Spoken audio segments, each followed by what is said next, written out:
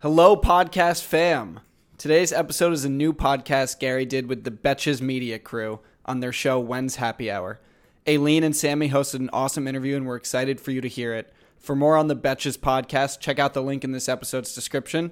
Enjoy and let us know what you thought on social. Gary V up next. This is the Gary V audio experience. Okay. Hi, everyone. Welcome to When's Happy Hour. I'm Aileen. I'm Sammy. And today we have the most special guest we've ever had in our whole lives. No offense to the other guests. I'm just kidding. We have Gary Vaynerchuk. Welcome. Thank you, guys. I'm definitely not kidding. Anybody who's ever been on this show before, you are now at least the second best guest of all time. Yeah, see, we have some humor still.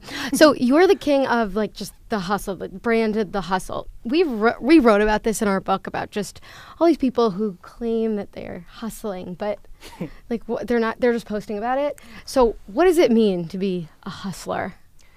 You know, for me, it's funny. It's a funny word, right? I remember when I first started really using it. It's something I grew up. I was a big baseball kid, and Pete Rose was, Charlie Hustle, and it was just such a good word from coaches and things of that nature.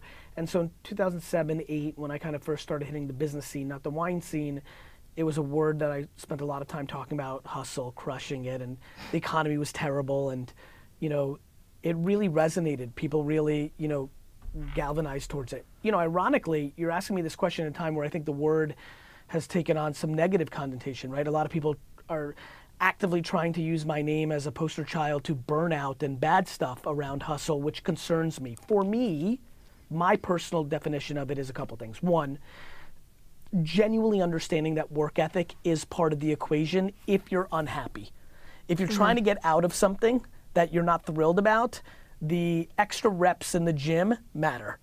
The extra studying at night matters. And the extra hours working on your thing matter. Two, it's for me, it's also kind of very closely linked to passion. When I use hustle over work ethic, it's like happy pursuit.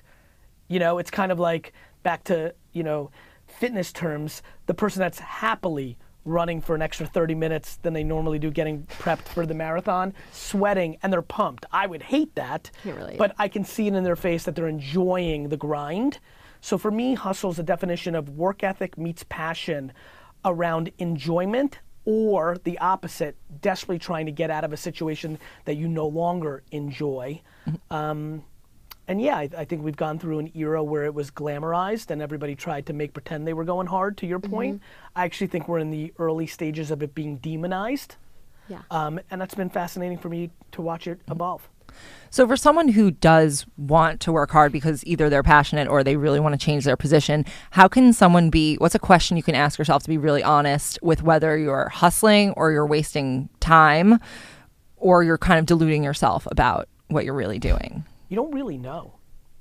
It is a post-game thing, which is why I go back to, are you enjoying the process? I love putting in hard work on something that ended up being a huge waste of time because I enjoyed it when I was doing it. I thought it was right.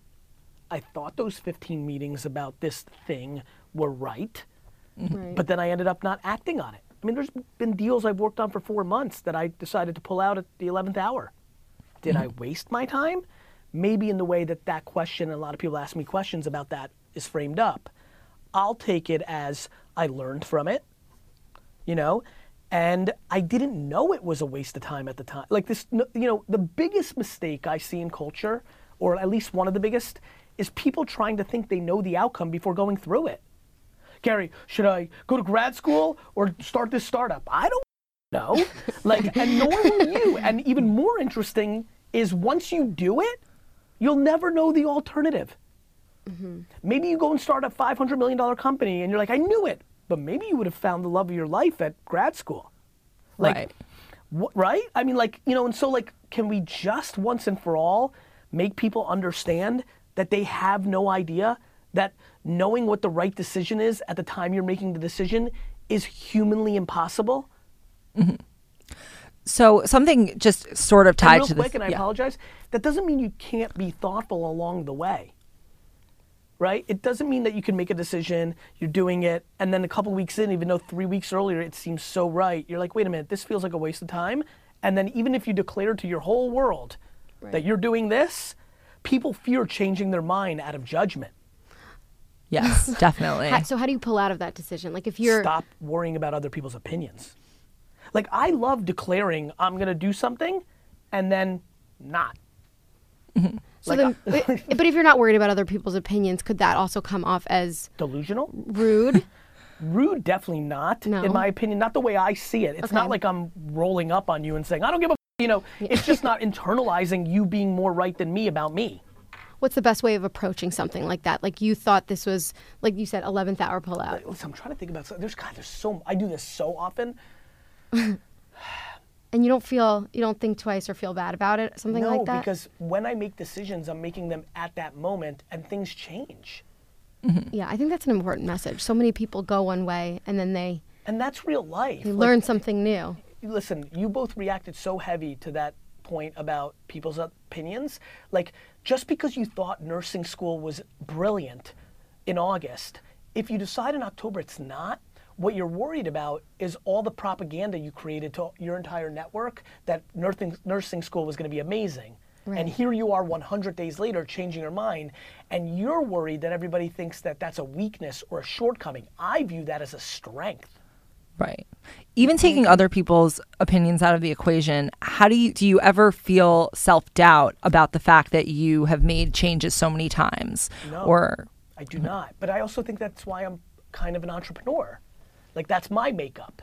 That's probably why I was a DNF student. You know, I think somebody who's a little bit more type A and a little more structured, you know, who values, if she or he values that, then I understand how their perspective is different. They may think I'm schizophrenic or crazy or too loose or not thoughtful or all that. I understand that. I also have 25 years professionally at this point of a lot of success predicated on my lack of fear of taking micro losses for macro wins. I look at them as micro losses. I wasted some money on nursing school and 100 days. That's a micro loss versus becoming a nurse for the next 29 years and being unhappy the whole time. right. Definitely. Wait, so then you mentioned entrepreneur. What do you feel like, I'm sure so many people say this, but the true like definition of entrepreneur, because it's changed like every year, I feel like it changes. What do you feel like, because you mentioned that just now, what like if she's an entrepreneur or if I'm an entrepreneur, what do you think is the main thing? You know, it's funny, in the last 6 months, a friend of mine, Ted, helped me with this on social recently. Like, I've changed my tone on this. I used to be very aggressive about this because I love being one, and I think that I was potentially audacious and things that I don't appreciate. I think, look, entrepreneurship has a very clear definition. You're working for yourself. Let's leave it at that, right? Like, my idea that you always had to sell candy and you always were that person, that's just me being on the extreme spectrum of entrepreneurship. And I guess, no question, I take enormous pride and satisfaction that I was one in the 80s and 90s when nobody was, and I got on for it, and education was the only game, and now to watch everybody lean into my thing, there's a sense of like, you know, but I think I've got to unwind that a little bit because I think it's dangerous as I have more attention to be too binary about this. It's not complicated. You know, entrepreneurship is you taking on all the risk and it's your thing. And, you know, there's nuances underneath it, right? Like, do you have a side hustle while you have a job? You know, is that entrepreneurship? Maybe, if you want to define it. Like, to me, I don't think we get to define, but I think that, you know, back to like, some things are facts, not opinion. Entrepreneurship has its definition in Webster's like anything else. And, you know, it's taking on all the risk and running your own business. And Knowing that you are prone to changing your mind, even for the right reasons, how would you tell someone to stay motivated with something when they have questions in their head about what they're doing and if they should really be doing it? Right. So like when you're in the process of making that. You're asking a very thoughtful question, which is, okay, if we put changing your mind on a pedestal, what, you know, or if it's more accepted, what about seeing things through? Right. One of my favorite questions, because I think some of the biggest businesses of all time were shut down a year before they became the biggest businesses of all time. Like what? We don't know. That's true. But let me give you an example of one that was pivoted and they didn't give up. Slack originally started as a game that was unsuccessful. Didn't know that. I do. Yeah. And so, you know, had Stewart and the rest of the team given up, we wouldn't have Slack today. If you're listening to me now as a kid, you're like, oh, the game's not working. Gary says I can change my mind, and you go on selling shoes. So it's a very personal question. Here's what I would say. Where this takes me is the following place. I want to be the Pied Piper for people to be more insular with their decision making. That's it. What does that mean? Not mom's opinion, not dad's opinion, not your girlfriend's opinion, boyfriend's, best friend, random people on social media, acquaintances, idols, people you admire. You for you. You for you. At this moment. Yeah, but they're not, people don't know themselves that well, I feel like. Great. But even if we, time. I think that's a great point. I think that a lot of times I've historically taken things for granted that I was gifted DNA-wise. I am only palpable because I have self-awareness. I have such an extroverted personality that if I didn't have good parenting and have a level of equal humility to that, competitive spirit, audacity, confidence, I'd be tougher to consume. Mm-hmm. But even recognizing that some people on first impact will not consume me well allows me to be thoughtful about my adjectives, my words, how I navigate. I agree with you. But if I'm the Pied Piper of only for you, inevitably the next chess step is for us to start talking more about self-awareness.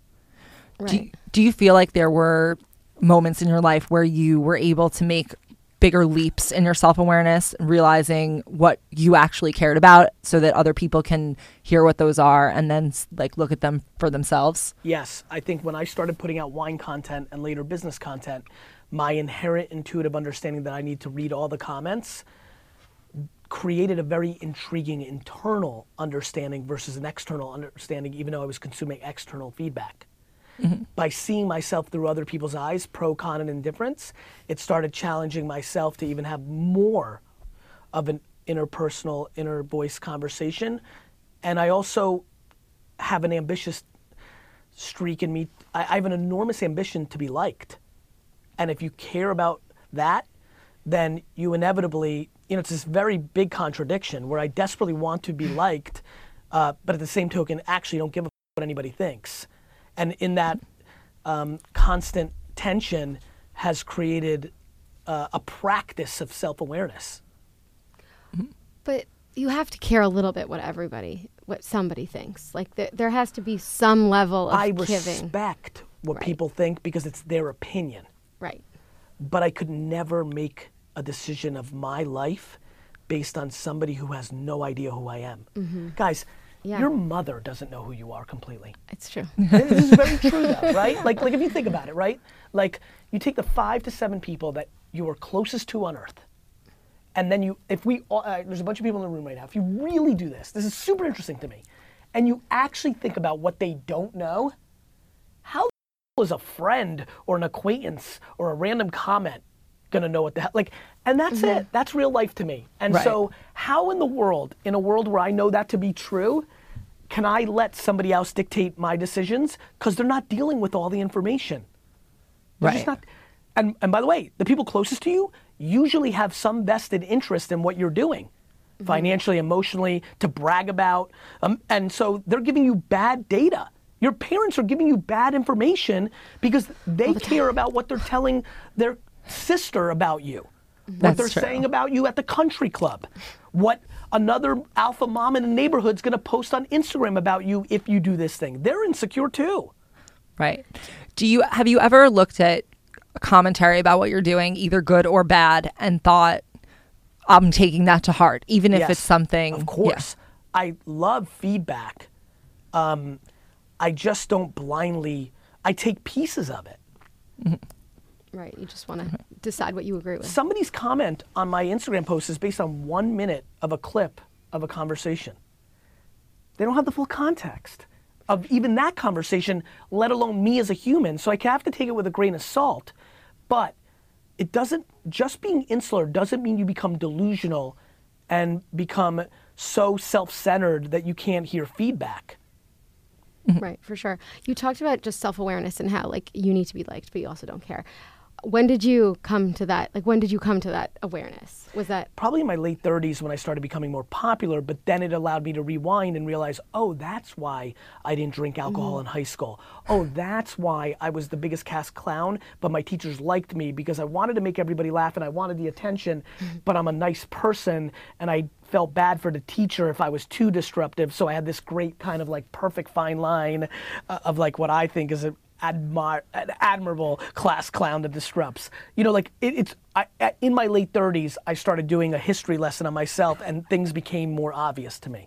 Yeah, we always say that like it takes time to learn yourself. By the way, I apologize. By the way, I want to share this because I don't want this to all be a rah-rah session. It also allowed me to understand the reason I didn't give critical feedback and radical candor was because I don't like confrontation. I don't like negativity. And the reason I would surprise people, girls that I broke up with, employees that I fired, my shortcoming in my 20s and early 30s was predicated on the same thing. And so I had to work on that. How did you actively work on it? Therapy? Practice. Not therapy, but practice. Yeah. Like doing things that were uncomfortable to me, giving negative feedback along the way. I adore Alex, right? I'm looking right at her. In the last week or two, there's things that I've told her that I want done better. And I hope she would tell you that I'm not yelling. I'm like trying to deliver with honey. Like, right? Even when, you agree when I come with you with something, I'm almost being a little passive, right? She has. But I wasn't even willing to do that years ago. Right. You know? How did you learn how to manage people and give feedback and Practice. You know, I got thrown into it early in a family business. So by 18, being the boss's son, even though I didn't have a managerial position, everybody, you know, the stock boys in the liquor store knew who my dad was, right? And so like it immediately, but I also was over empathetic. I did the thing I always teach kids that go into family businesses, which is walk in with humble pie. You know, just because you're in a lucky club and like you're, you know, your mom happens to have this business and you're the daughter. These people that have been working here have been working their ass off for 5 or 10 years. You don't know. Nobody gives a about your opinion. So like, calm it down. That's what I did. That really helped me win over the 10 people that worked there. Wasn't a big company. But practice. And by the way, some of this is DNA. Like I was always a leader on teams. I was a leader in my neighborhood. I was the class president in 5th grade. Like I like goes way back. Yeah, it goes way back. So then what was the most valuable piece of advice you've ever received in your career? It's actually an extremely raunchy piece of, well, a couple things. My dad gave me great advice, which is your word is your bond. So I was a salesman, and so that meant embellishing / lying was part of the equation in my youth. And I've become far less of that, which is amazing, because that helps, especially in this transparent world. So thank God for that. Huge. But I always think about this. There was a super raunchy 80-year-old liquor salesman when I was 15 that came up to me and said something super inappropriate. And I don't remember what the context of why he was saying it, but the saying was, "Kid, you don't know what you have until you sleep with it." And it was kind of like it was a very Jersey 80-year-old mobster talk, but what he was basically saying to me is like, look, don't overthink this. Until you go through it, you won't know. For sure. And it was actually, if you think about this interview, I talked a little bit about that already, right? Like, you can't overthink it up front. Right. Like, you just can't. Like, we're always wrong. Because, you know, there's a great Russian saying that says, man thinks and God laughs. And, like, that's how I think about stuff. Like, I can have a million plans, and then tomorrow a helicopter can go through the building that we're in, right? Like, yesterday in New York. Like, I just, you know, that's the extreme. But in the micro business, I can be like, okay, Jason's gonna do this on this huge project in a month, and, you know, something might happen to Jason's family where he has to go home for a month. And that's up. You know, or like Jason will fall in love and like has to move to Ohio. Like I don't like I think about this stuff. That, like as a true operator, I think about this a lot. Right. And it helps me be. By the way, I think if anybody's listening right now, it speaks to why I'm not super anxious. I know that I'm in control of nothing, which almost automatically by nature makes me capable of controlling everything. That's a big thing. I have I like that trouble one. releasing control. You like that one? It's super interesting to me. It's a huge vulnerability. For sure. Because you're not in control. The are you in control of? Literally nothing. Would you consider Nothing. yourself a spiritual person? I feel like that's In a very hind- spiritual yes, thing. Yes, I think over the last half decade, I'm like, mainly because I read feedback. Mainly because like Buddhist monks email me and they're like, hey, and you know, like You got to calm down. no, like, email? hey, like you may not look like it, but you're way more zen-y, stoic, you know, spiritual than Wow. I'm, you know, like, and I'm like, am I? You know, like people are like shooting like, you're a blah, blah, blah, blah, and I have to like Google it and it's very calm in its balance of extreme, you know, and I'm like, wow. So yes, I think in hindsight, it's something I would have never said yes to 5 years ago, but I would say yes. I know we have to go one or two more. Okay. Let's pivot to content for a second, since you are obviously someone who puts out a lot of content. So something you say is that people Is there a shouldn't be human that afraid. puts out more content than me? We don't No. know. I don't think Like so. maybe like a Yeah. I genuinely 13-year-old don't think so. on her Instagram. I think I actually may be the one. I don't know. Sammy said 13-year-olds on Instagram. I mean, on Snapchat. Maybe them. Maybe them. I'm in it with them. TikTok, I'm rolling, guys. I got a cartoon on YouTube Kids. Like, I'm rolling. Anyway, go ahead.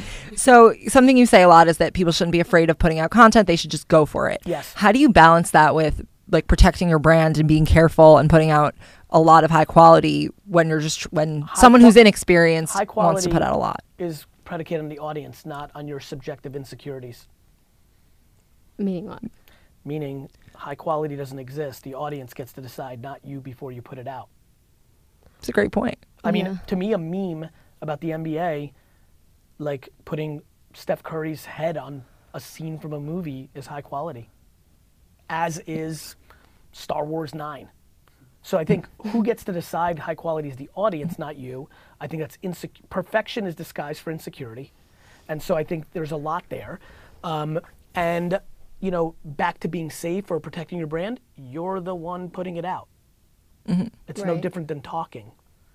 Like, don't use bad words that offend people and you'll be safe. So, I don't mean safe in the sense of like Got not it. non-controversial. I Got it. mean like you try something and you try something else and it might end up that you're kind of shooting from the hip rather than being really thoughtful about it. the alternative is the world we live in now where everybody's posting things that they know are going to work on Instagram for likes and nobody's actually being creative anymore and everybody's being a PR agent of themselves and isn't telling the truth and isn't being creative and isn't taking risks. So yeah, I'll go with one. So then what about oversaturation? You talk about posting Can't like do it. 15 You posts can't a get day. you can't get oversaturation. You're not Why not? reaching. I have 6.1 million followers on Instagram. I put out reaches only a fraction of that. What about people who are trying to grow their... So is it worth it to try to grow your social media account right now? It depends on what you're trying to achieve in life, right? Well, I I think it's worth trying to amass attention Mm-hmm. so that you can achieve all the things that you'd like to achieve as a person, whether that's capitalistic or altruistic or Yeah. Last question. A lot of people talk about morning routines, but not a lot about night routines. Yes. What's your night We believe routine in night like? routines. I come home and I pass out. How much do you sleep? Like, 6 really? to 8 hours. Oh, that's Really? more than I would have thought. Did Yeah. you wake up in the middle and then like do things and then go back? You'll love this. The second I fall asleep, I will not wake up until I wake up. Would your team agree? Oh yeah. I think they would. Like, only because I'm probably on different time zones than you. Like Maybe. when I like think about it. When I'm in New York, like you get nothing between 12 and 6 a.m. You could steal my home. You could steal my home. I'm out like a light when I go to sleep. Yeah. I think sleep is super important. The big thing I think people are confused about with my hustle thing is it's what when I'm awake for the 18 hours. It's insanity for 18 straight hours. So like there's no relaxation time? Have you? I'm Alex. Am I book every single minute? How Every does- single minute. How does that make you feel? Amazing. Because I love what I'm doing. Yeah. Do you ever go on vacation? Oh yeah. Okay, and do you unplug for vacation Yeah. or do you? Okay, that's good. Well, Yeah, I'm like, I'm going hard when I'm on the field. right. But you can really check out when you're Yeah, asleep. big time. All And right. vacation and weekends. If there's any one tiny piece of advice you can give people that could change their day, what would it be? Call somebody that you haven't talked to in a year that you've historically enjoyed and just say, hey, Okay. I'm super into this one. Yeah. There's something very weird about this thing that I just told you. Because I say it once in a while on social. Yeah. The feedback I get is extraordinary. Reconnecting with a best friend. Like, It's true. humans are funny. Like, you have a best friend for 6 years. One little thing changes, like a relationship, somebody moves, somebody gets a little bit busier at work. You just get into patterns. You don't even realize why you don't hang anymore. It's all good. You still have huge love for them. Right. And then this one phone call leads to drinks next Thursday, which leads to a positive relationship in your life that leads to good stuff. And the whole non-talking, you're like, I know she knows that we haven't talked in a while, but like, why isn't anyone making the effort? It's in a good way. Like I don't talk to my mom as much as I used to because I don't commute to Jersey anymore. But we like almost are talking, like I'm almost talking to her right now. It's like simpatico that like, it's good. You it might be very healthy. You just have a good friend. You don't talk because you're just both busy and you're both happy and you don't need to check in on that person and babysit them. It's all good. That's why I think that call could be interesting. Well, I love that. What's up, everybody? It's Gary Vee. I am super fired up. If you are not aware, the new 004s from K-Swiss are here. Positivity and optimism. You know, for me, when I'm thinking about products, sneakers, wine, anything I do, it's always like, are you actually passionate about it? You know, the one thing I would tell all of you is before you launch anything, do you actually believe in it? Is it your truth? Nothing is more exciting to me than to throw a right hook in a world where I jab 24/7 when I actually believe in the right hook. I believe in this sneaker, I believe in this concept, and most of all, if I can get one of you that sees this to look down at your feet when you're walking or living life and you needing that little burst of a different perspective on the fact that we are living this life, that is the ROI of this execution. If you're buying sneakers in some shape or form, please make it 004, positivity and optimism.